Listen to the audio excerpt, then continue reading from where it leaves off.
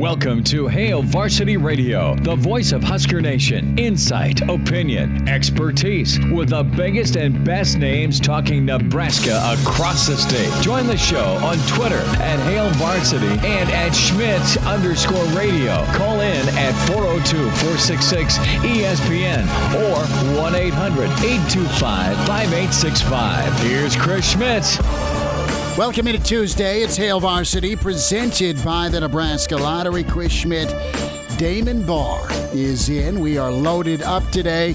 Mitch Sherman from The Athletic going to join us here in about 20 minutes. Talk some Big Red football with him. Recruiting front is big day tomorrow with Nebraska and Thomas Fidone, potentially. And, of course, Kobe Brett's committing yesterday. Some thoughts from Mitch on legal things moving forward with all the parents are.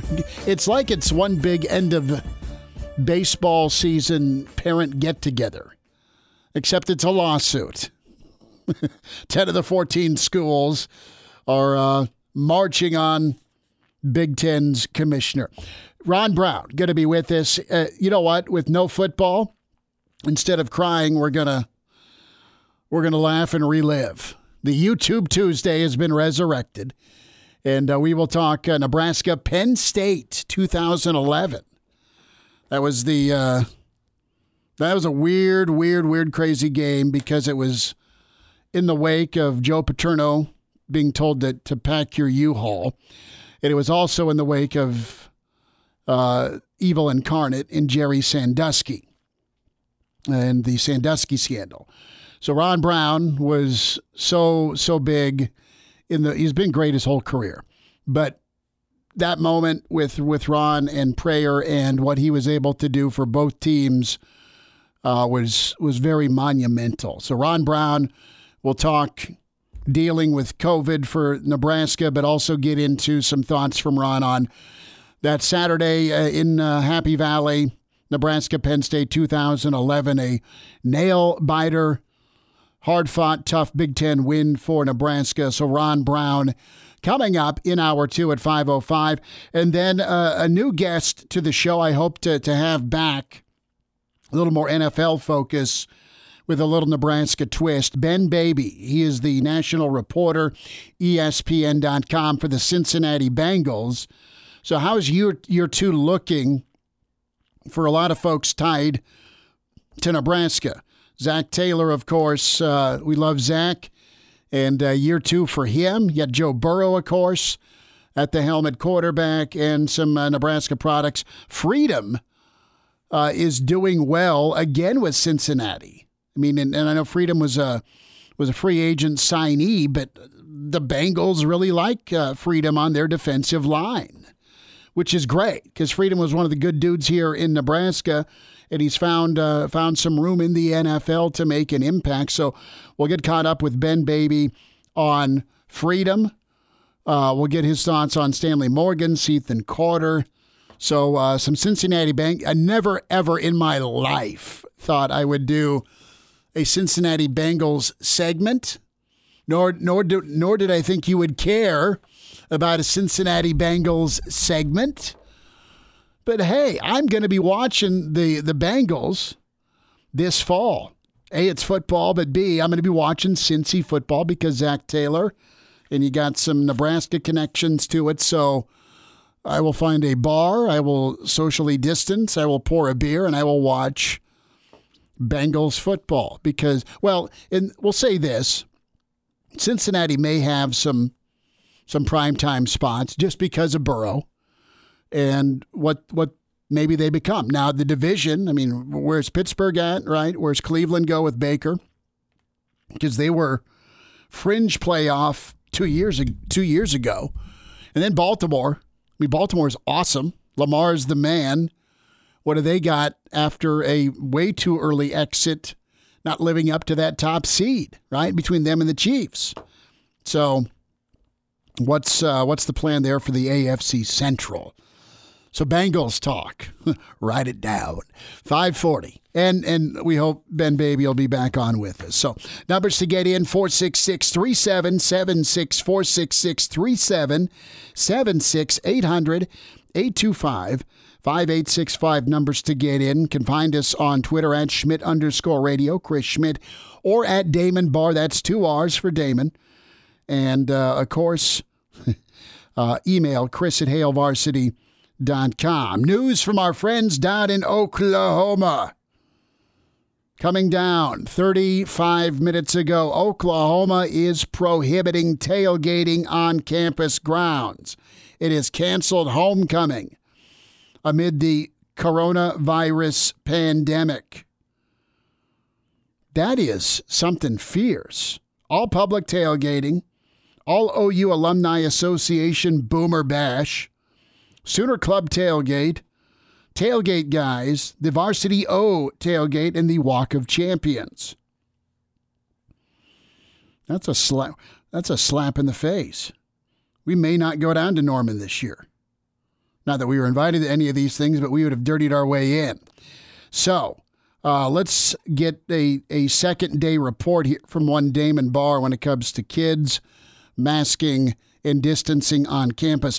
Damon, how has your first 2 days back to campus been? They've been good. Lots of masks. I picked up 2 free masks in the union. So you just showed up without a mask, and then you were beaten with a hammer? I left with 3 that day. But yeah. And instead of being the guy on the corner that's hey, you want to buy a watch? That guy? Hey, you want a mask? You are selling masks like you are a state with surplus. You want a red Nebraska mask? You want a red Nebraska mask? So you got a red Nebraska mask? I did, yeah. How many? I got a red one and a black one, both with the Nebraska logo on them. Okay. So I'm styling on campus. Can you forge any signatures? We'll see if my handwriting can a little AM. We'll see. I was thinking of the head coach. But, okay, yeah, that makes sense. Whatever. But so you have a couple of masks, right? I do, and a lot of kids on campus definitely masking it up. Outside, you see people. They're walking outside. It's not the most necessary thing in the world, but yeah, everywhere, buildings. Mm-hmm. Glad to see people wearing masks. And with me, if I'm out, I'm not going to mask up when I'm driving. I'm not going to mask up if I'm walking by myself. And I try and stay pretty clean so I don't look like, the Pigpen character from the Peanuts gang. But once I hit that entrance, it's mask time. And a dear friend of the show, Anna Otto, has made masks for me. And made masks for Junior, and made masks for Mama. So I may burn Junior's Michigan State emerald green mask and make him start wearing a red one. And the plan is to make the Crown Royal Peach bag into a mask. If you want to see something hilarious, my wife and I trying to sew, that would be hilarious. There would be needles thrown. So my good friend Anna and Iowa Russ, I am imploring you, I need help with this Crown Royal Peach mask. And just for good measure, I might need to go buy another bottle of it in case we need a second piece of cloth for it. There we go. So the big announcement, 24 hours from 8:40 tonight, Channel 7 in Omaha. Andy Kendi, good dude. Will lead the festivities for a special signing ceremony, or as we call it now, announcement ceremony for one Thomas Fedoni. 8:40 is when that is supposed to happen. You do it every year. Oh, my Lord. But it never gets old. I just breathe on things and the computer just goes off. Kind of pisses me off, quite frankly. That was not intended. So I was all ready to start talking recruiting here. Okay? Damon's like, that was great. Now I can evil eye you for screwing up. Yeah, that's how it works. So back to recruiting. All right? This is coffee in my cup before you start making assumptions, Damon. So you got the special tomorrow night, Thomas Fedoni. Listen, they're not going to have a special unless he's coming to Nebraska, are they? I mean, listen. You've lost few kids as Nebraska within your state. Thomas Fidoni's across the river in Council Bluffs. I have had more trips to Council Bluffs than I can count nor care to remember, honestly, all right? And it's not the garden spot of Council Bluffs. Just going to leave that one hang. But we've been there a lot for baseball, right? That's where juniors tournaments were at, and we sped the hell out of there. So he is leaving, okay? He is getting out of Council Bluffs. And he will either end up where? Iowa? Will he end up at LSU? Will he look at Notre Dame? Will he go to Nebraska? I mean, he's got options. He just can't visit. I think the turning point in this thing, I think what flipped the script for Nebraska over Iowa, over LSU, and I don't know this. I'm just speculating. But what flipped the script here is Thomas Fidoni getting a phone call from Harburg, the recruiter, and some of the crew that are going to be part of this 2021 class. They said, Big Cat, what are you doing? Nothing. I'm in Council Bluffs. Would you like to leave? Would you like a breather down in Lincoln? Just us dudes. We'll crash at Prohaska's, and we'll go eat some wings. We'll show you around Lincoln. And he's been to Lincoln and Iowa 1,000 times. But I could totally get a kid from there or anywhere in the Midwest with that, oh, look at LSU. Look at Thaddeus Moss. Or to be quite frank, Iowa puts a first round or Pro Bowler out every other year, it feels like, in the NFL draft at tight end. They just do. But have you connected with guys? And I think he probably had some wings and connected with guys. So you've got Fidoni making his announcement tomorrow night. You got Iowa and LSU making a push. And Bill Busch is a phenomenal recruiter. He is incredible, and everywhere he's been, he has loaded up a roster with talent. That's Nebraska under Callahan. I think he brought some kids that could play ball when he was at Rutgers. Bill Busch certainly was responsible for Alex Smith at Utah for Urban Meyer. And when I think of some kids that really did well at Nebraska, Prince Amukamara, for sure, Bill Busch kills it, period. And he is down at LSU to do that. And he can throw a rock and get a high-level kid. But he has connections and feelers out back here because of his time and being a native Nebraskan. Bill Busch is phenomenal. So to beat him for a kid is no small feat or no small task, and it rarely happens. But if Nebraska can get this thing pulled off, that would be monstrous. And quite honestly, when I look at Thomas Fidoni,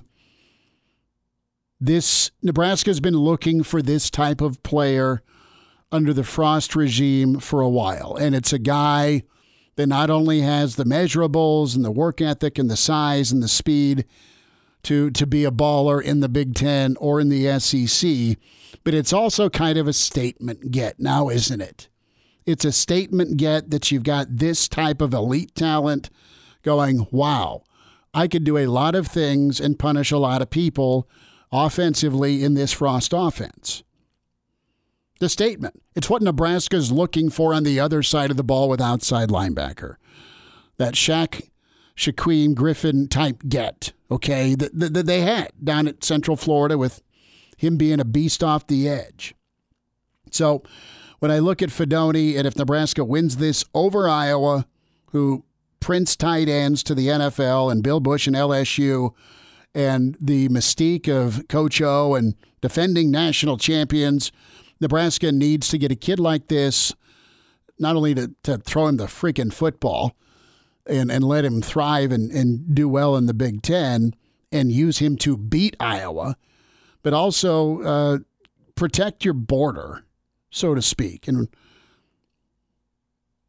first time in my life we'll claim Council Bluffs as part of Nebraska.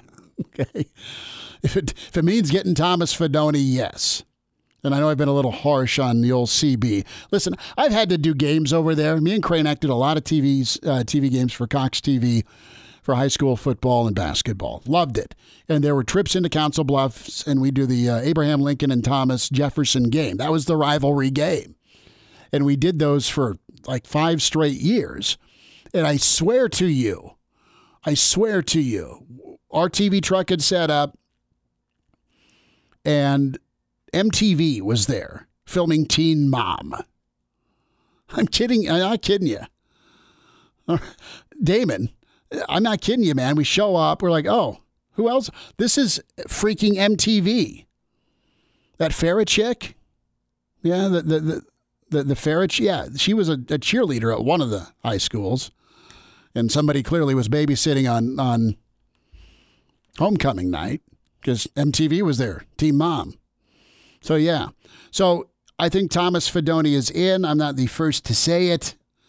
Greg Smith, I think, feels that way. Greg's going to be following this for sure. We will be fortunate Thursday post-announcement, whether or whichever way it goes, to talk with Steve Warren, part of the Warren Academy, great Husker.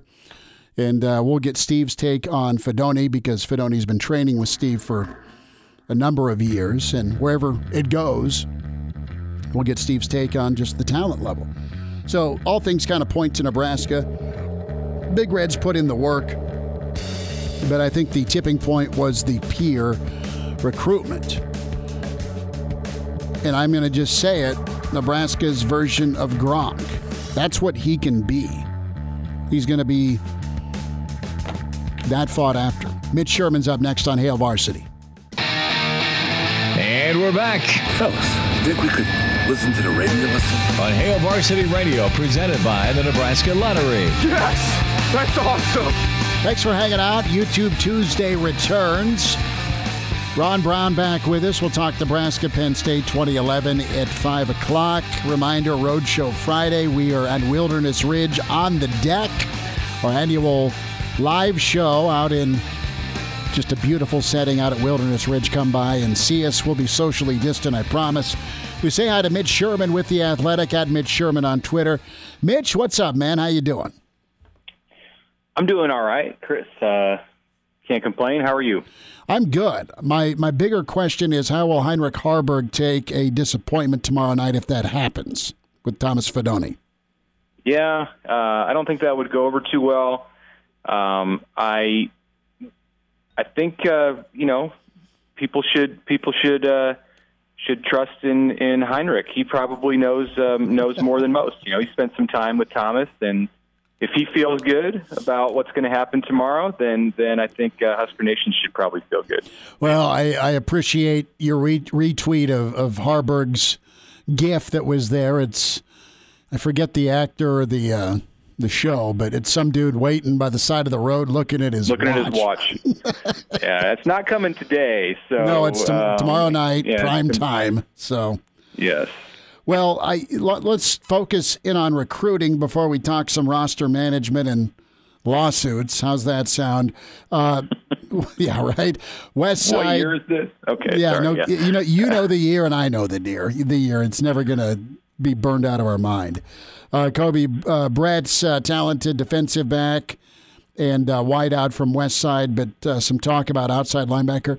Mitch, you covered Nebraska a long time. You saw the 90s teams that turned to some guys that were recruited as safeties or athletes, and we're thinking Farley and Jamel Williams and dudes of that ilk, that they said, all right, let's put some weight on you and let you fly off the edge.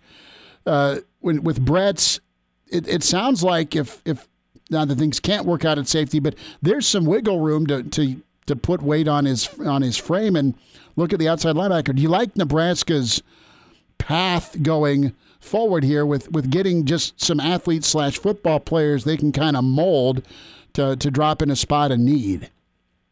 Well, the outside linebacker is such an interesting position on the defense for Nebraska, and with what Eric Chenander and Mike Dawson are doing there, maybe the most interesting and just multi-purpose position on the whole field, including on the offensive side. Now, you get a guy like Thomas Fidone at tight end, and then that becomes like the offensive version of what they're doing at outside linebacker, where your tight ends can do so many different things.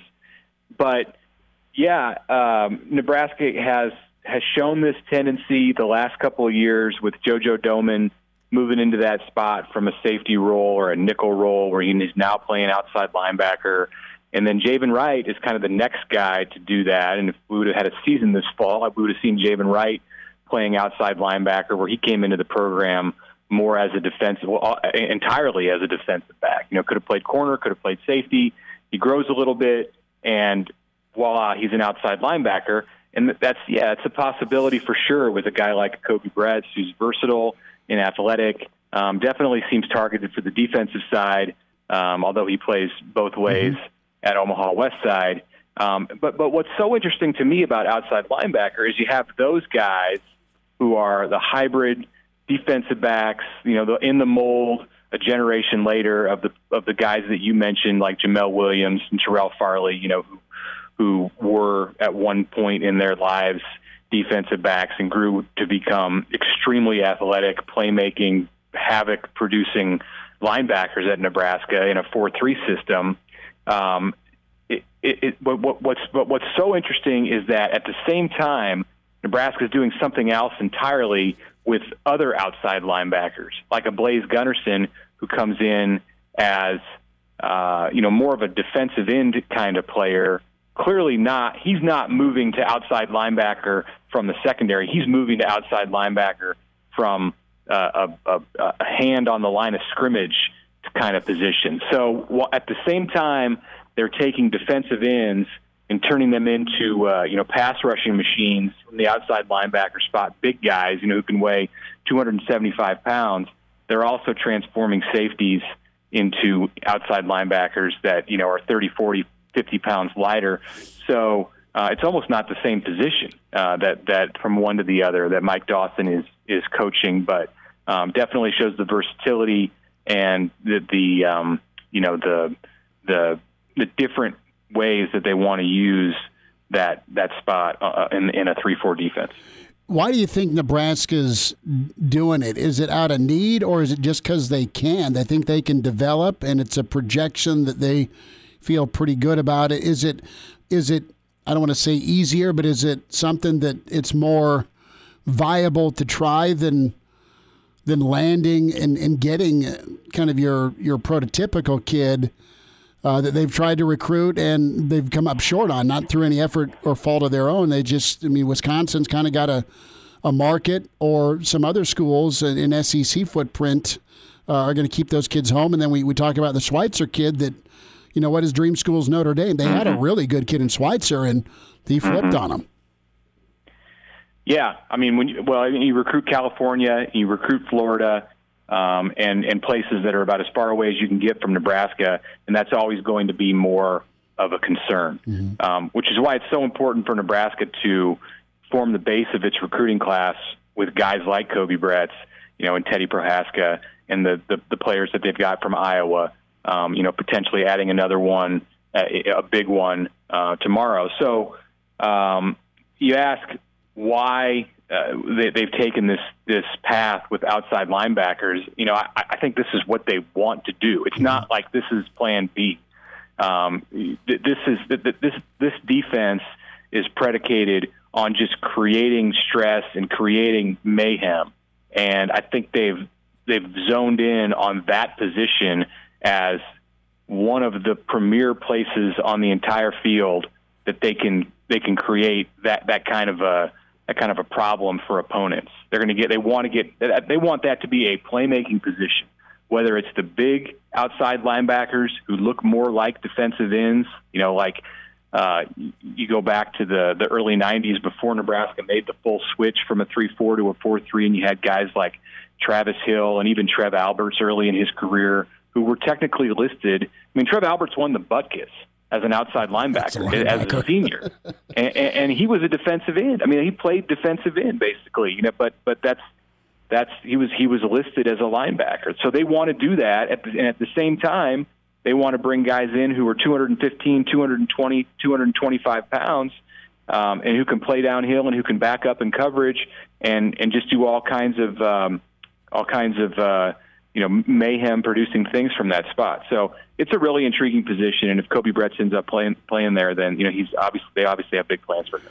Mitch, your thought on Thomas Fidone as we look forward to tomorrow night? Do you remember a product or a prospect and product that's has been as highly coveted, not necessarily a tight end, but within the region. Where does Fidone rank in your memory is a guy that you got to get? Is he as up there as Amon Green was within the region? Yeah, I mean, Baker Steinkuhler was like that several years ago out of Lincoln Southwest. I mean, he was a 5-star kid who was, by some rankings, top 15, top 20 player in the entire country as an offensive tackle, and then Nebraska turned him into a defensive tackle. And he had a lot of promise. Maybe he would have gone farther as an offensive tackle, but those were the Pelini years where if you had a guy with great talent, oftentimes, and there was an argument about which side of the ball he ended up on, he was going to end up on the defensive side. And Baker had a future in the NFL if he hadn't gotten hurt the way he did as a senior. But on the offensive side, from a skill position standpoint, it might be Amon Green. You have to go back to 1995 to find a guy, certainly somebody who was this coveted. I mean, there were great talents. I mean, Niles Paul was a great talent out of Omaha North as a wide receiver. But he committed to Nebraska early enough in the process that you didn't have schools from the SEC and the Pac-12 who were knocking on his door in anywhere near the same way that you have with Thomas Fidone. Xavier Watts a couple of years ago out of Omaha Burke, now at Notre Dame as a true freshman, going to play this year, was an early enrollee this last semester. He's another guy who I think if he had allowed it to go on, the recruiting to go on, he may have gotten some of the same kind of attention that Fidone did. I mean, Betts in the same class, who's a freshman at Nebraska now, a national level recruit, but they didn't have the list of offers. They didn't have Alabama and LSU and Michigan and Oregon and Ohio State coming in and knocking on their door. And I think part of that is because Fidone is just a freak when you look at him physically. I've gone to see him twice, once watching him play basketball, and once last night at a football practice at Lewis Central. And the number one takeaway that I had from watching him play basketball was a play where he sprinted down the court and jumped with his hand about 12 feet in the air, went up to dunk, and he slammed the ball off the back of the rim. It did not make the dunk. I mean, it didn't matter. Like, that's all I needed to see. I could have just walked out of the gym right then. And Jim Harbaugh was there, and it was a crazy night. And I'm like, okay, I understand the hype now. Last night, I walked into the stadium at Lewis Central, and within 90 seconds, Fidone is going across the middle, 30 yards down from the line of scrimmage, jumps, 9, 10, 11 feet into the air with his right hand outstretched, catches the ball with one hand. And the whole team stopped and gave a big ooh and ah. And, that was the first play that he ran after I walked onto that practice field. So just for you. That's the kind of stuff that you see with him somewhat regularly. He doesn't make that play every day, but it was good timing on my part. But it gives you a taste of the kind of athlete that he is and the reason that Georgia offered him the second that he worked out at the National Combine in January this year. The reason that Alabama and LSU and Michigan and Ohio State all wanted him to visit. And to potentially Nebraska's benefit, he wasn't able to go visit any of those places because of the pandemic. Mitch Sherman's with us, The Athletics, where you read him at Mitch Sherman on Twitter. Mitch, about 30 seconds, and back to the gym you were in, and Harbaugh was there. I've got to go here. Was Harbaugh wearing cleats? No, he had a sweater vest on, and he was taking pictures with grandmas and middle school boys and just yucking it up with everybody who was there. And he enjoyed seeing Thomas play basketball that night like everybody else. There were a number of head coaches, or a couple of head coaches and some offensive coordinators and various recruiters who were there that night, and Jim Harbaugh just sucked all the attention out of the place. Well, he can't wear those type of spikes on the hardwood, is all I'm saying. So I think they would have kicked him out. Even Jim Harbaugh, you can't wear cleats into a gym. I gotcha. Mitch, we'll talk next week. Take care, and thanks for your time today. All right, thanks, Chris. Chime in 402-466-ESPN or email the show, Chris@HailVarsity.com. Just try me. Back to Hail Varsity Radio. Coming up, we'll chat with Director of Player Development at Nebraska, longtime assistant coach Ron Brown. Little YouTube Tuesday. Get caught up with Coach Brown on how he's dealing with the postponement. And then Ben Baby, national reporter, ESPN.com for the Cincinnati Bengals. A lot of Husker ties that we'll dive into with the Bengals and Coach Zac Taylor. So we've been waiting on this, and now we finally have it. Write it down. It's 4:42 Central Time, the 25th of August. We've been waiting for this apology. Scroll through your memory of who you want a apology from recently. Who do you want an I'm sorry from? Not him. Wrong apology you're thinking of. You'd like something from Commissioner Warren. I would like something from Commissioner Warren. The Big 12 doesn't even play for the guy, and they're like, you should say sorry to college football, man, because the Big 10 ADs and coaches and rosters are saying, you're screwing us, man. What I can offer you is an apology from somebody that used to play at Oklahoma State. Ex-Seahawk cornerback Kima Siverand. Does that name ring a bell? Doesn't ring a bell for me at Oklahoma State. Kind of rings a bell for me because my kid's a Seahawk nut. He's the dude that got caught because he was trying to sneak in his hotline bling. All right? Yeah? David's like, oh, Schmidt got somewhat current. Woo! So former Seahawk quarterback Kima, who was waived earlier this month after he was caught trying to sneak a woman into the team hotel, has issued a public apology for what he called an inexcusable mistake. After taking some time to reflect, that's code for no one's called me, and really considering the seriousness of my actions, yeah, I could have given COVID to everybody. I've tried to find the appropriate words to apologize to all of those affected by my poor decision and immaturity. I've privately apologized to Coach Carroll, GM John Schneider, and the Seahawks organization. I violated team rules, which have been unacceptable, which it would have been unacceptable in normal times, but absolutely inexcusable now during a pandemic. I understand my lapse in judgment, put my teammates and the organization at risk, and thankfully no one else was affected by my actions. So Siverand's an undrafted rookie out of Oklahoma State, went to Twitter, and then he sent a handwritten letter to the Seahawks. Marks the first public comment since the incident early in training camp. One source confirming to ESPN that the woman Siverand was trying to sneak into the team hotel was seen on camera wearing Seahawks gear as an attempt to disguise herself as a player.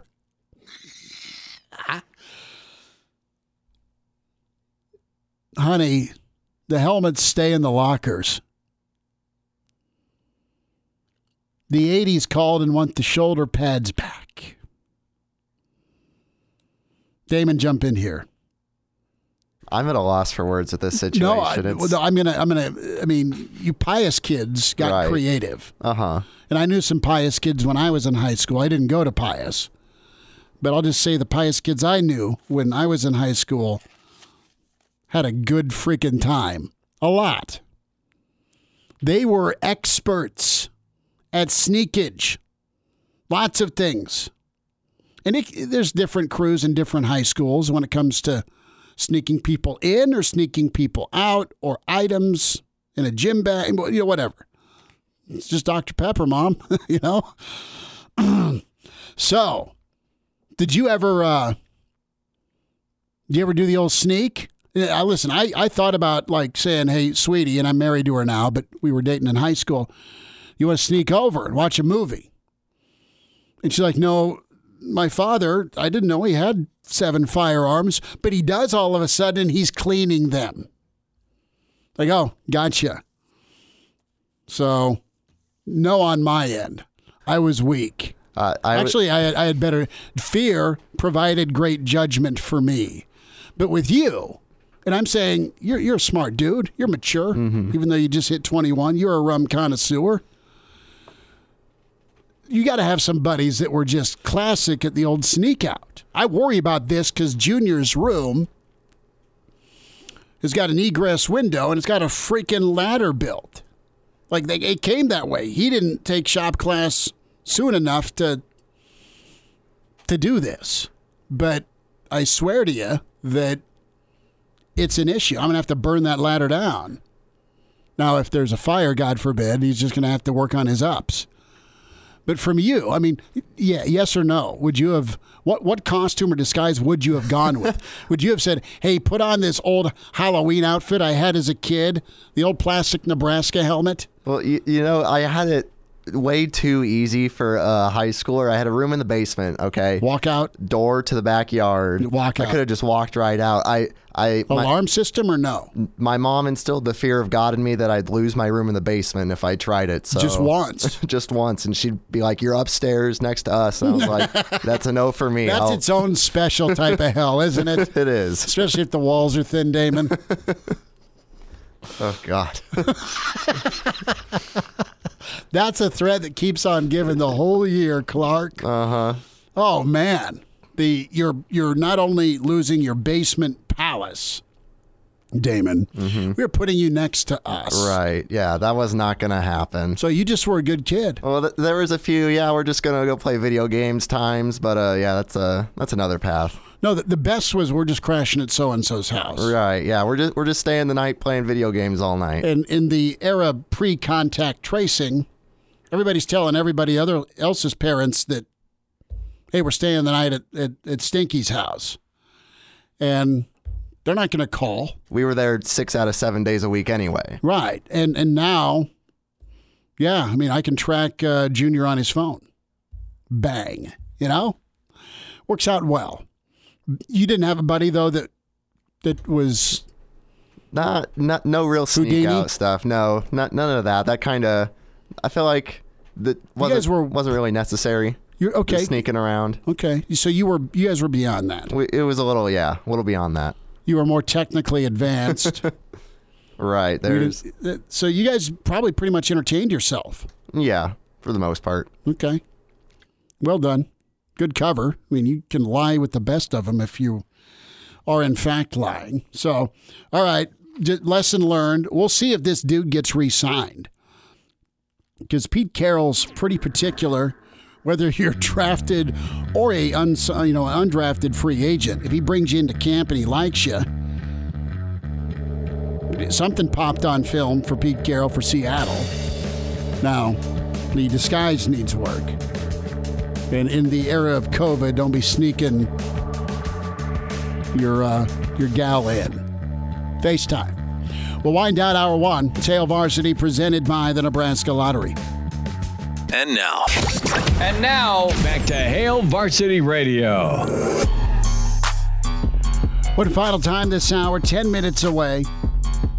And Ron Brown will be with us, Director of Player Development for Nebraska football. Get his take on how things are going down there at 10th and Vine with no football season. Also, it is the start of YouTube Tuesday, the fall edition. We'll talk with Ron about the Nebraska-Penn State game 2011. It's one of the more memorable games because it was on the heels of Joe Paterno's ouster, Graham Spanier's ouster, and the Jerry Sandusky scandal. And Ron Brown was so instrumental in the healing, at least that Saturday, for about 3.5 hours of football versus what was going on around. And Coach Brown will be with us, get his thoughts on the game.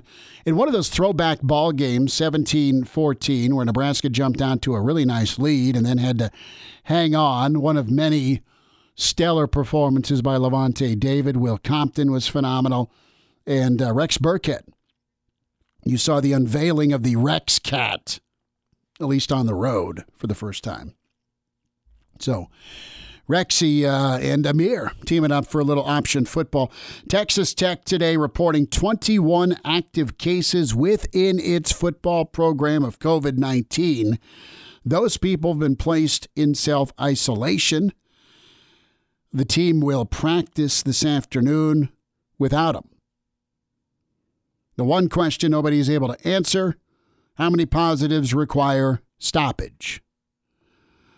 And I'm going to leave it up to players. I'm going to leave it up to coaches. I'm going to leave it up to athletic directors to say, yeah, we've had an outbreak, or here's some positives, or here's who's in quarantine, here's who got tested. Go for it. And if you want to keep practicing, and if you're going, listen, I'm not going to be up in arms screaming in about a week and a half when you have the SEC and the ACC and in the Big 12 still march forward for football. Good. Good for them. Glad someone's playing college football this fall. And if they're going to go all remote learning, fine. Good. Still getting your tuition check. Still getting your room and board even though they can't go. You're not going to refund it. Not going to refund it in full anyway. And you're going to get college football on Saturdays. There. I mean, it's pretty simple. And they are going to change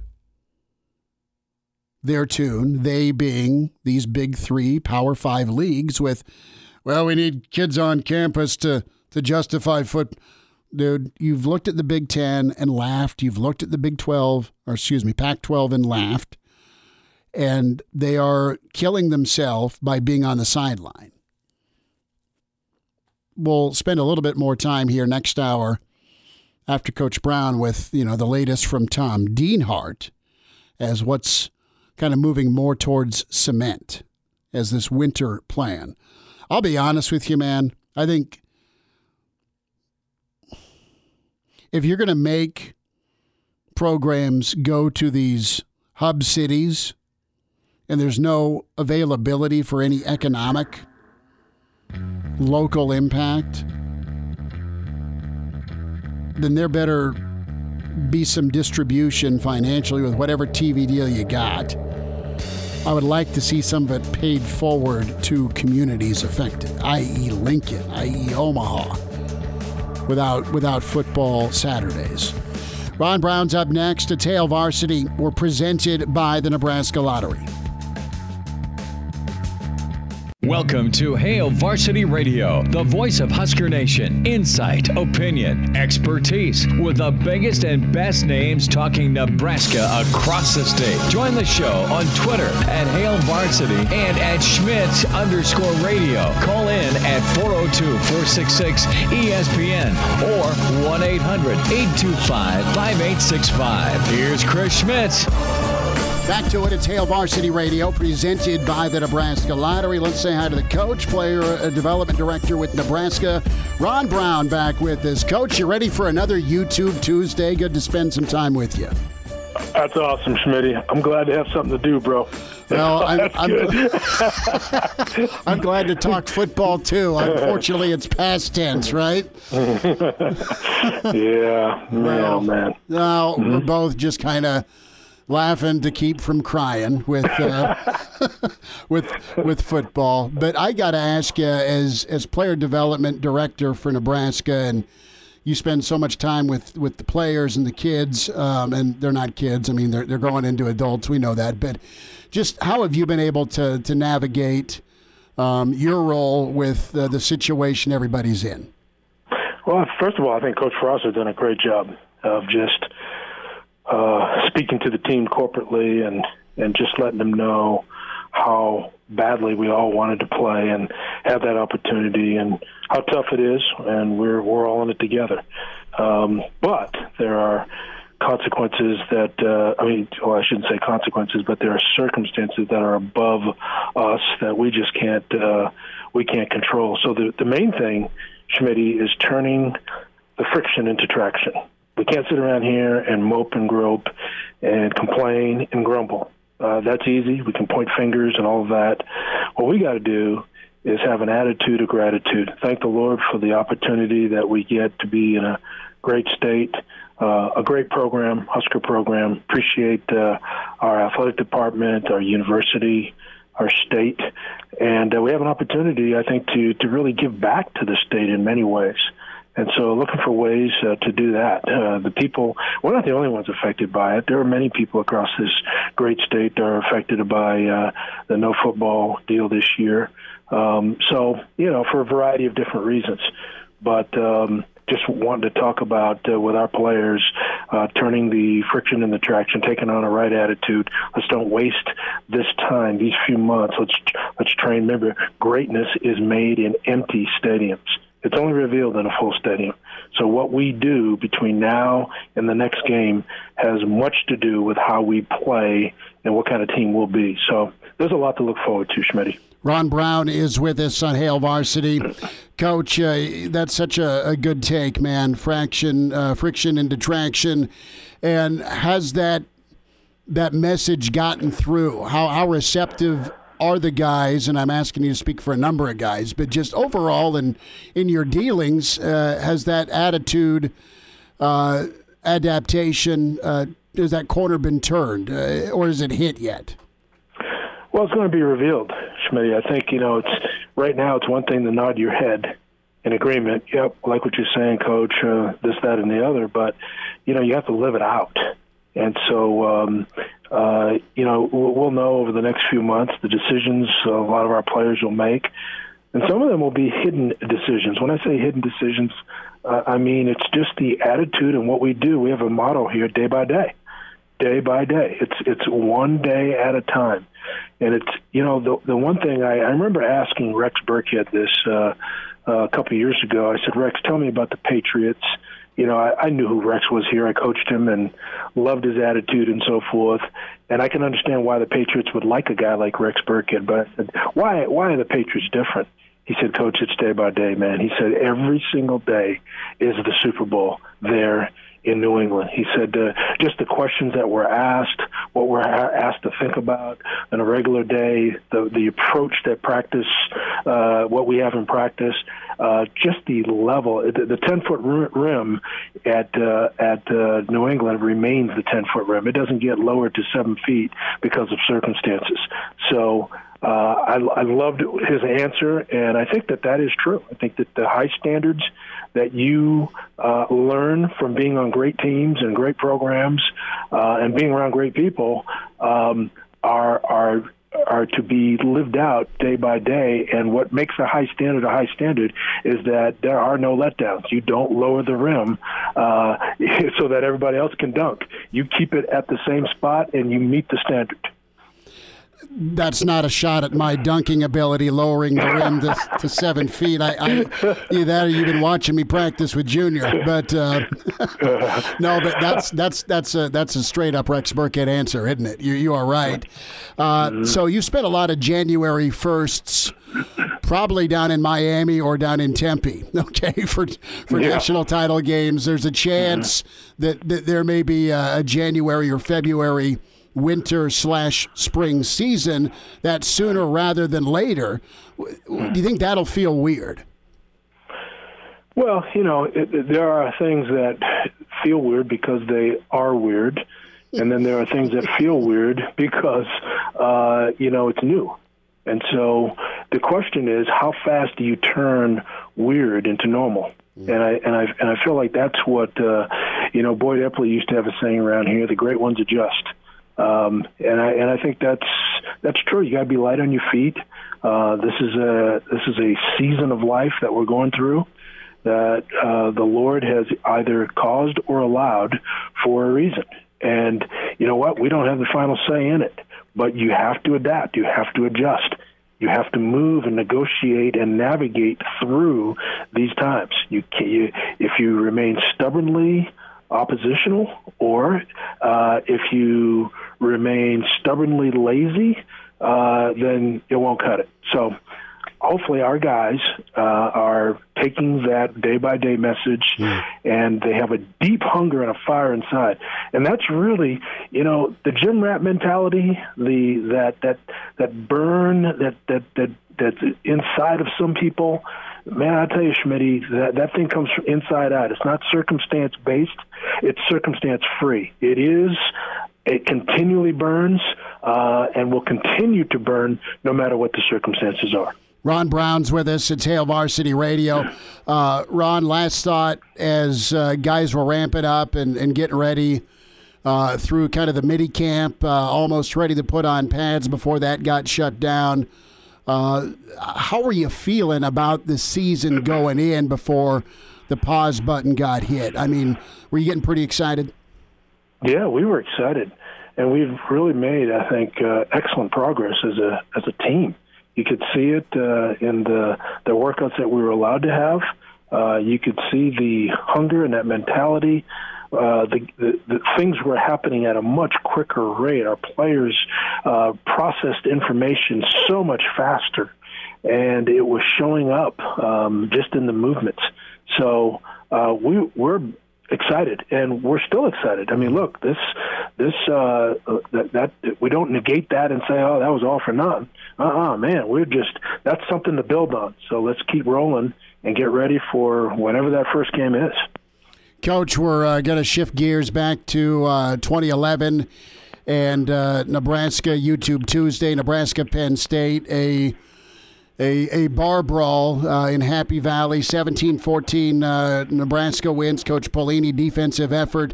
The running backs thrived that day. Speaking of Rex Burkhead, ran for 125, ran a little Rex Cat with some option to Amir, which I'm sure was your play. You drew up and said, hey, let's call this.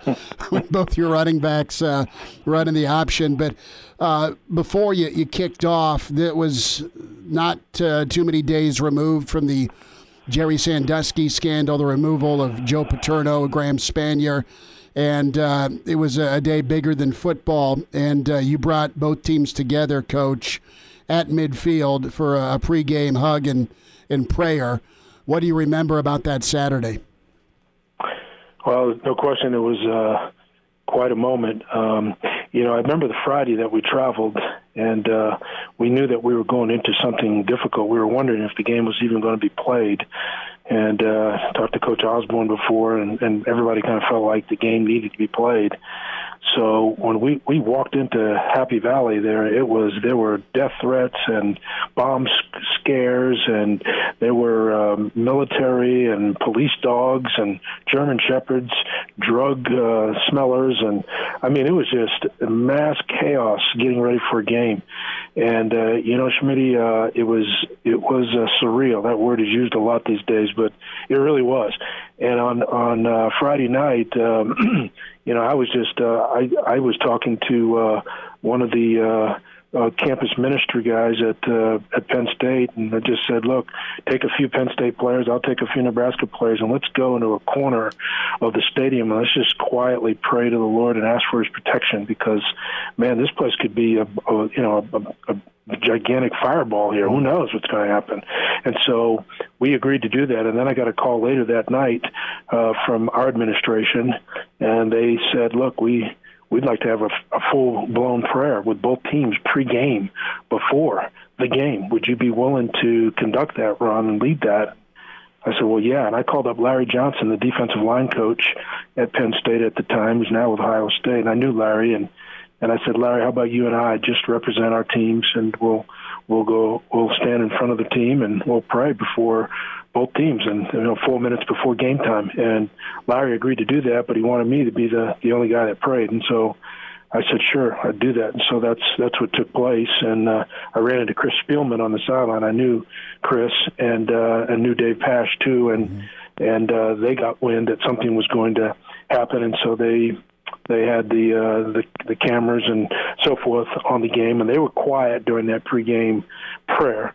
And I think, Smitty, the thing that really hits me not only was the fact that we had the privilege to go before our Lord and ask for His protection and for justice to be done, but we also had I had the unbelievable. I just couldn't believe the silence that near 108,000 fans could be that quiet. I mean, I could hear people coughing in the stands. That's how quiet it was. That was different.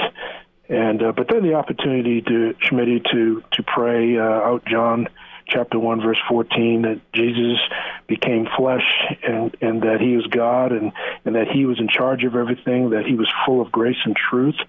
And I prayed that people would receive Christ and trust his word, receive him as Savior and Lord, that justice would be done, that little boys around the world who are watching on TV would really come to understand the true definition of manhood, which is found in a relationship with the Lord Jesus Christ. And so that was really kind of the impetus of it all. And I just hoped it just appeared that God used it. It was a great game. It was one of the best games, I think, Schmitty, that I've been a part of, just in terms of the way the game was played, hard fought, and the fact that I admired Penn State in that game. They had so much point, and these cats came from behind, and they made it a game. I mean, they shut us out in the second half, if I remember, and it was 17-14 the final. And so hats off to Penn State and the Nebraska kids for the way the game was played. It was kind of a throwback, Coach, and the message you provided before the game and kind of the tone that was set. Let's go have a good competition and try and showcase what being a grown-up's all about. Those 4 quarters were nip and tuck, specifically with even though Nebraska got up 17-0 in that game. I mean, it was hard fought. I mean, both teams under 400 yards total offense, just 1 turnover. Defenses ruled the day. The run game was spectacular, and in tough conditions, you need your 4-wheel drive. And Rex Burkhead had an extra gear that day, didn't he? Well, he did, and I was really proud of Rex because people were talking about how Rex might be burnt out. He had a real tough stretch there. 2 games prior to that, we gave Rex the ball 35 times against Michigan State, and we beat a really good Michigan State team here, if you remember. We dominated them, and Rex was fabulous in that game. Then we got hit. We got snake bitten by Northwestern, who's always tough, really smart, and of course they beat us. And Rex really had a subpar game. And so people were wondering, was Rex really the same guy? Had we overused him? And, we had 3 freshmen, talented young tailbacks, Abdullah, Braylon Hurd, Aaron Green, that were with us. But only Abdullah was really ready to play and to help out Burkhead. And so Rex still had to carry the load. And we went into Penn State. We used Rex in a variety of different ways. Of course, he was we call it the Rex Cat, but he was the Wildcat, taking the shotgun. But he also took a number of snaps from under center. We even had him drop back pass one time. I mean, he did kind of everything. He ran inside, he ran outside, he ran the option, he was the receiver of the option. We sent him on pass routes, and he pass pro'd. He did it all that game and had a fabulous game. I was very proud of his effort, and I think it was indicative of both teams, the spirit that both teams played with. YouTube Tuesday is back, and kicking it off here is Ron Brown, Director of Player Development for Nebraska football. Longtime assistant. The game we're profiling today, the 2011 Nebraska-Penn State contest, 17-14 Nebraska. Hung on to win that one in the wake of the Jerry Sandusky scandal, the dismissal of Joe Paterno, and what an eerie football game. And Ron Brown, so kind to join us. We'll have a few more minutes with Coach Brown here after this quick timeout. A reminder about drinking and driving. 1 out of 3 fatal crashes involves an impaired driver. Driving drunk, buzzed, or high, never acceptable, and law enforcement officers on the lookout with sobriety checkpoints and saturation patrols. Make the smart choice. Have a pre-selected designated driver or non-alcoholic drink. Be smart. Start the conversation. Who's driving home? Brought to you by the Nebraska Department of Highway Safety Office. More with Ron Brown coming up YouTube Tuesday. And now, back to Hail Varsity Radio. Couple more minutes. YouTube Tuesday, reliving the 2011 Penn State-Nebraska game. Huskers, tough, hard-fought win on the road in Happy Valley after the Sandusky scandal, 17-14. And Director of Player Development for Nebraska football, longtime assistant coach Ron Brown is with us. So the fourth quarter hits, momentum switches jerseys, as can happen on the road. And that 107,000 came to life, and the defense had to come do their part. And great game by Will Compton. Phenomenal fourth quarter, I'll say final series by Levante David. 3 straight stops, including a 4th and 1. And Levante's had an amazing NFL career, but he was so good for such a short time at Nebraska. What do you remember about just Levante kind of coming on the scene, and then the leadership he showed, and not only the effort he showed that day with some big-time key moment stops? And it's hard to pick just one of those for Levante because he had so many in 2 years. Well, he did. I remember the one, though. It was a 4th down. They had a young running back named Silas Red, if you remember, and it was a 4th down and 2 maybe or something, and Levante stuck him in the hole. Levante was on a knee when he hit the kid, and the kid went backwards. It really was the play of the game. I mean, that was the turning point of the game. And that was vintage Levante. He did things like that. Levante's not the biggest guy in the world himself. And for him to be on one knee and to stop that kid one-on-one in a hole, because all the kid had to do was fall forward, and Levante wouldn't let him. It wasn't the most perfect form tackle, but he hit him so solidly and square that he knocked the kid back. The kid was inches away from the first down, and they even spotted the ball forward a little bit further, I think, than it should have been, and he still didn't get the first down. That was key in the ball game. But yeah, it was a hard-fought game, and a lot of young men stepped up and made plays. There was no really one totally outstanding player in the game. It was just great team effort, I think, on both parts. You're telling me there was a weird spot in Happy Valley, huh?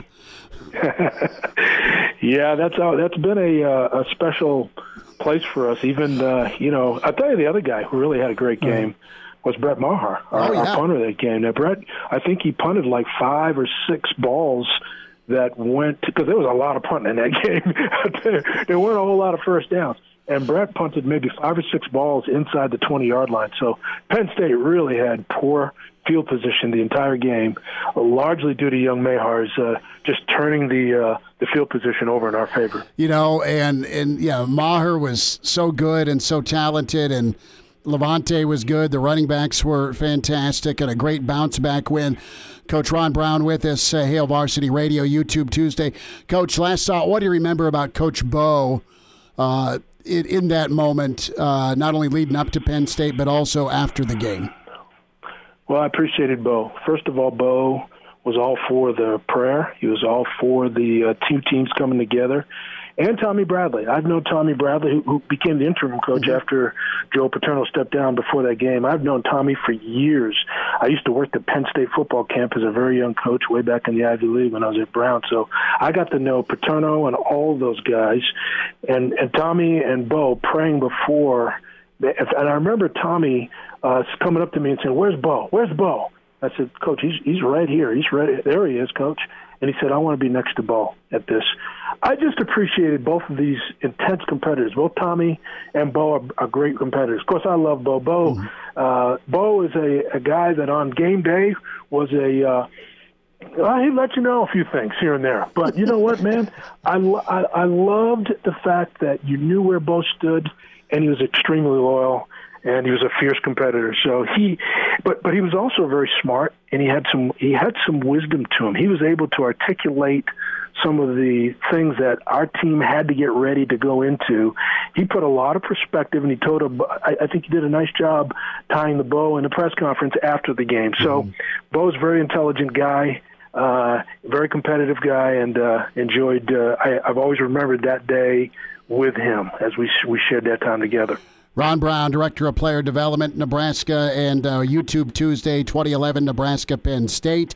Coach, it's always fun to sit down with you and spend a few minutes, and thanks for your insight and thanks for your message today.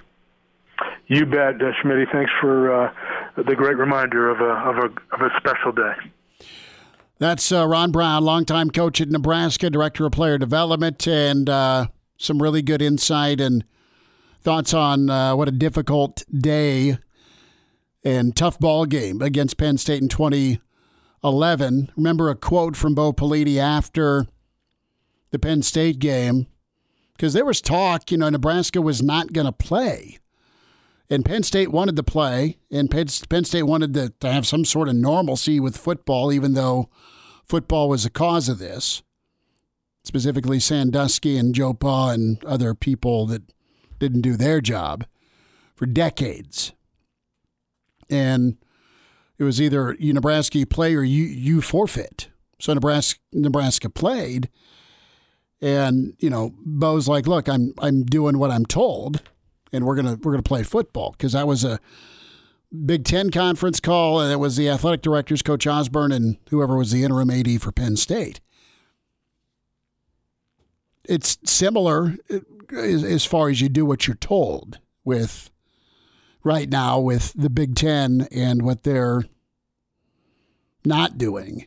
And another classic scene here, you saw the video with the guy packing up his SUV in the grocery store parking lot with the Big Ten gal telling him that, what are you doing? What are you doing? And then they finally pick up, the Big 12 person who's like, let me check with Texas. The video, I'm poorly communicating here, but that's out there. There's a new one out with bench warmers. And that's one of Junior's favorite movies. And bench warmers has, you have David Spade's character as the SEC. You have Napoleon Dynamite as the general public. And then the ACC's Rob Schneider. And then the freak in the closet is Howie. And Howie's the Pac-12 and Big Ten. It's pretty good. News out of Purdue, Coach Jeff Brom and Coach Matt Painter and women's coach Shannon Verspy and AD Mike Bobinski have each voluntarily taken a 20% salary reduction and agreed to forego any incentive compensation over a 12-month period beginning September 1st. So that's 80% of a lot of money. You had the 20% up. And that's not truly what I'm saying, but it'll work. And it probably prevents Purdue from cutting any sports.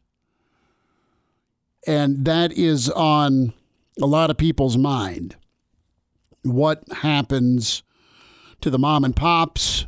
What happens to restaurants and businesses that depend on Nebraska football? What happens bigger picture around the other 13 Big Ten institutions where folks rely on that income and economic generation? It's not mandatory, nor is it required for these big name, big earning coaches to do that. Nebraska has already had their people do it, but how much more can you sever? And I don't know. It's not my business. I don't know their bank accounts. But it wouldn't surprise me to see Nebraska say, I see your 20% and I will raise you 30%.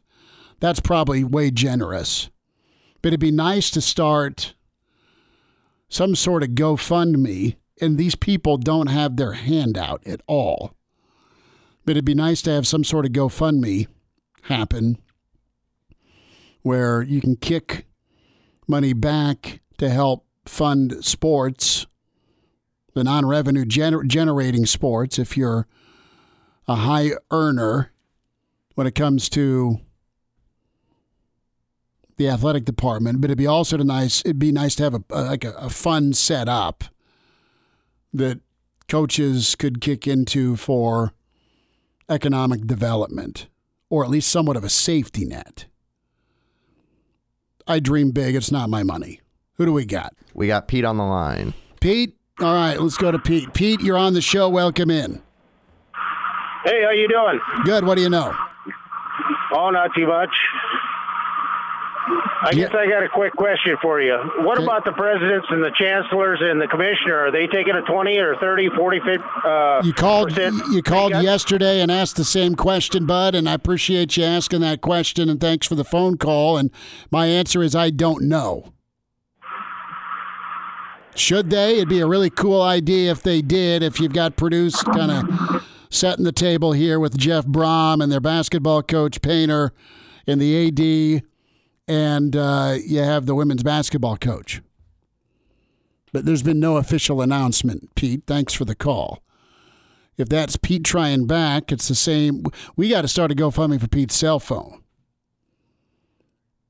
because it's no good. But Pete's on the road, and Pete's listening, and I appreciate him doing that. 466-3776, 466-377-6800, 825-5865. Numbers to get in. Can email chris@hailvarsity.com. You know, I don't feel real right about saying so-and-so should take a pay cut. Ooh, they make too much money. I mean, that's personal. That's everyone's private financing, and, you know, easy to sit there and say, yeah, sure, you can spread a little of the wealth around. But I think you've got some pretty good folks within the athletic department that have already taken a pay cut. So what do we have going on for football? Well, it still looks like winter. It still looks like January. But you have Tom Dienhart talking to a coach in the Big Ten, a couple of different coaches and administrators. And the 8 games in a Big Ten title game and then maybe a Rose Bowl. So if you get through a season in January, it ends in March, you have a conference title game in March, you get an April Rose Bowl with whoever wins the Pac-12. That'd be kind of cool. Sort of. The nightmare scenario is this. You're kicking off between Rutgers and Ohio State on January 1st, right when the Sugar Bowl's getting going. Who'd want to watch the Sugar Bowl over Rutgers, Ohio State? We'll talk Bengals football. Ben Baby's up next on Hail Varsity. He's in his 30s, but sounds like he was born with a stogie in one hand and a brew in the other. Now, say my name. It's Schmitty on Hail Varsity Radio. I got the body of a taut, preteen Swedish boy. Back at Hail Varsity Radio, presented by the Nebraska Lottery. Let's talk some Bengals football. National reporter of Cincinnati with ESPN.com. Ben Baby is with us. Ben, welcome into the show. Thanks for a few minutes. How's your day? Hi, doing well. How are you doing? We're good. We're good. Excited around the state of Nebraska here to see what year 2 looks like for Zac Taylor. Of course, the Joe Burrow connection. And as you've had a chance to check out camp, Ben, what's been your impression here? What's a difference maybe you've seen or have noticed this second year for Zac and with this Cincinnati squad coming off a tough 2-14 season? You know, the one thing is that Zac it seems like he's a little more at ease. I think he feels like he's more in the rhythms of what an NFL offseason is supposed to look like.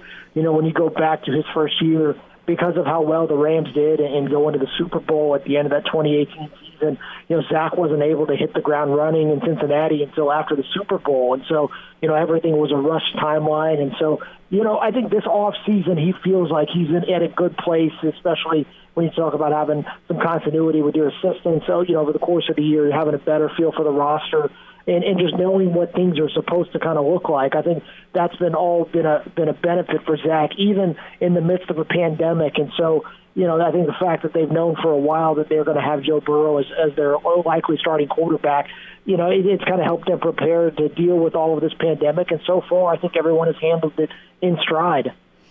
Ben Baby is with us. ESPN.com covers the Cincinnati Bengals camp report on Cincy.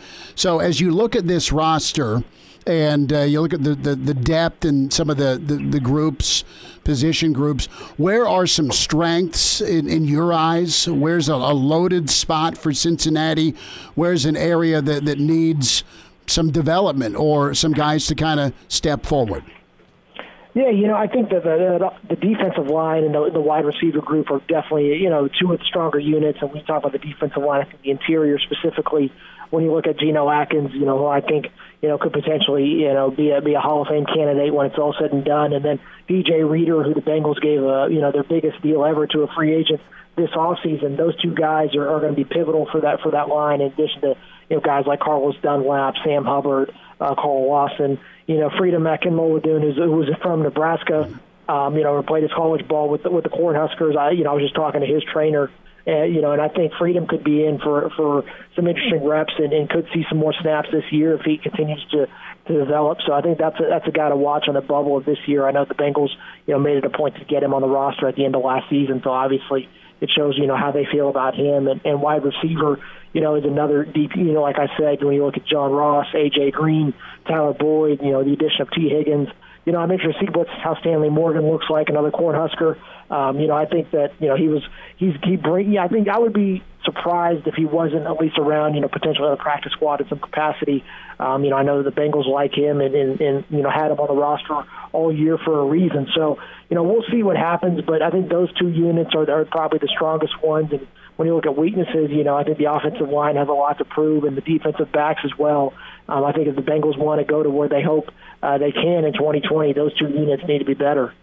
When it comes to the wideout room, and you look at a guy like A.J. Green and where he's at in his career and having to kind of bounce back, is he looked vintage or does he look just different, maybe better than past years? How would you assess Green as he puts the helmet on for yet another season? Yeah, I was talking to his trainers this offseason, and they said AJ looks as good as he ever has, but I think it's a positive sign when you think about how little he's been able to do over the last 12 months because of that ankle injury. And, I think his approach in the offseason has been exceptional. If you talk to his trainers, I think they've been very pleased with what they've gotten out of him. Unfortunately, he's had some minor soft tissue injuries at the beginning of camp once he's been in Cincinnati, so he hasn't been able to hit the field really with the rest of the team. And tomorrow I imagine that we'll start seeing, A.J. Green start to work his way back into the full swing of things. And, I expect him to have a pretty big year here. I think that he has a lot to prove. The Bengals obviously didn't give him a long-term deal for the second straight offseason. Instead, giving him that one-year franchise tag. And I think he wants to show not only to Cincinnati but the rest of the NFL what he can do when he's fully healthy and that he can be one of the top wide receivers in the game. And that's really one of the most fascinating things about this season is what AJ looks like, because when he's healthy, he has been one of the most productive receivers, but the problem is he hasn't been able to stay on the field. Cethan Carter, he's a guy that made the squad and has been in Cincinnati as an undrafted kid out of Nebraska, just a boatload of talent as a blocker, but can use that size and speed. When we look at tight ends for Cincy, where does he fit into the picture, or is he kind of a fringe guy as well?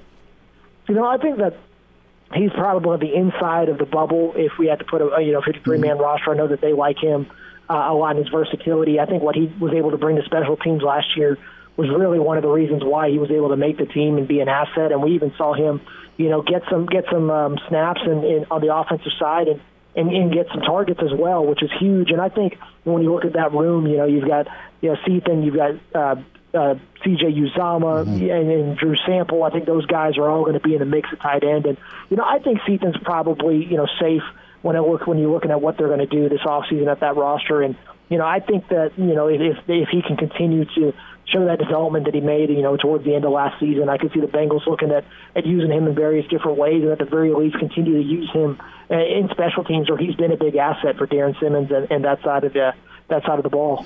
Ben Baby is joining us. He is the reporter with ESPN.com, covers the Cincinnati Bengals and the Joe Burrow era. Let's spend the last part of this on Joe and what stuck out to you. You've got hype, you have pressure, you have a guy that had an incredible season at LSU. He's an Ohio kid. What's his makeup like? I've spent some time around his father, and Joe's Joe, as his dad would put it. But how's the transition been in your eyes for Joe? Yeah, if you obviously know when Jimmy that Joe is a coach's kid, and he definitely comes across that way. And I was able to watch him out in March during his pre-draft training, and he was out there with other NFL quarterbacks like Josh Allen, Sam Darnold, Kyle Allen.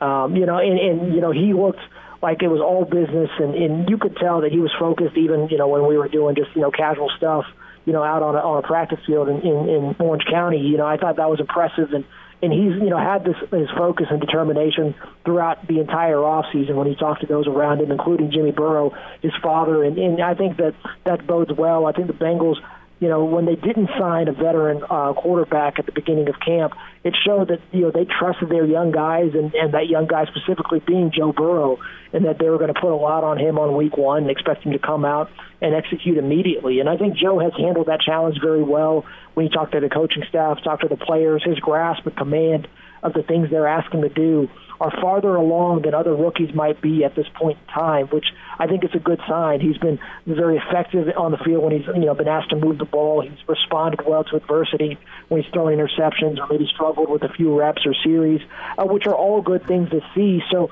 I think that Burrow is trending upwards. I still think he's going to take his lumps like any rookie will.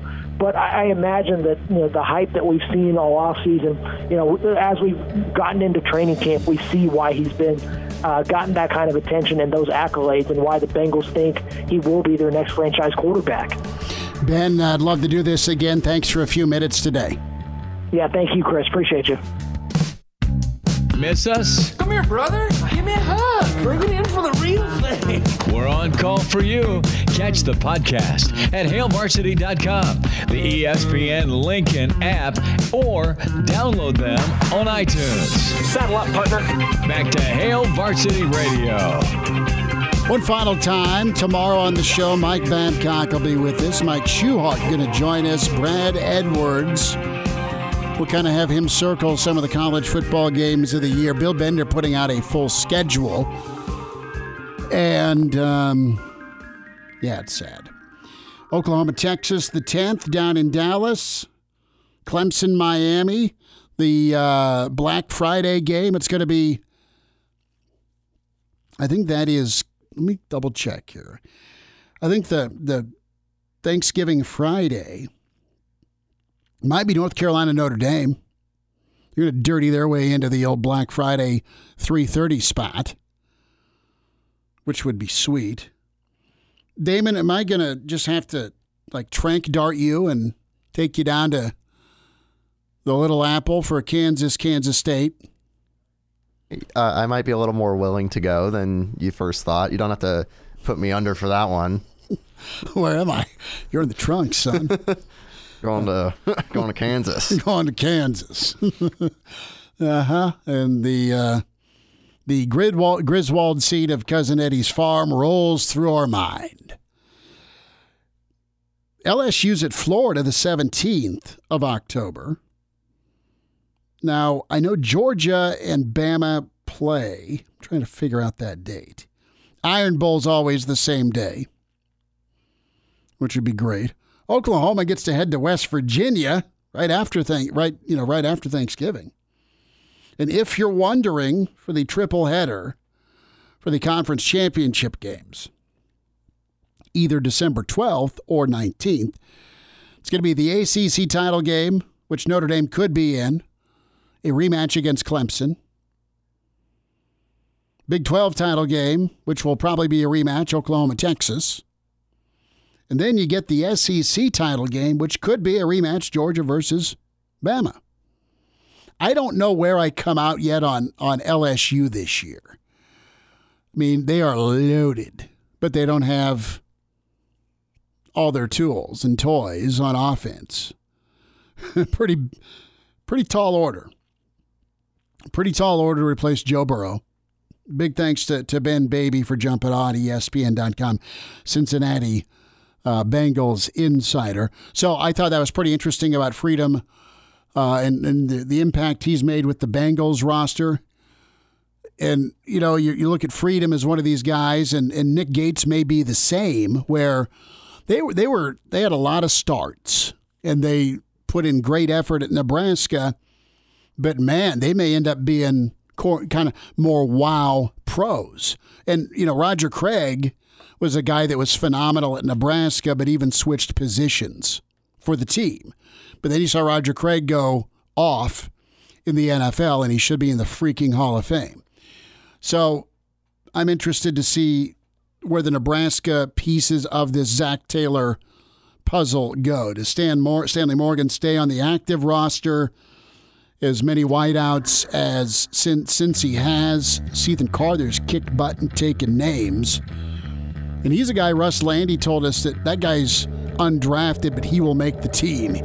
Russ Landy threw that gauntlet down about Ethan Carter early. Back at it tomorrow. Check the podcast out, ESPNLincoln.com or iTunes or Hail Varsity. Good stuff from Ron Brown, Mitch Sherman, and Ben Baby today. We'll talk to you tomorrow at 4 with Hail Varsity. Thanks.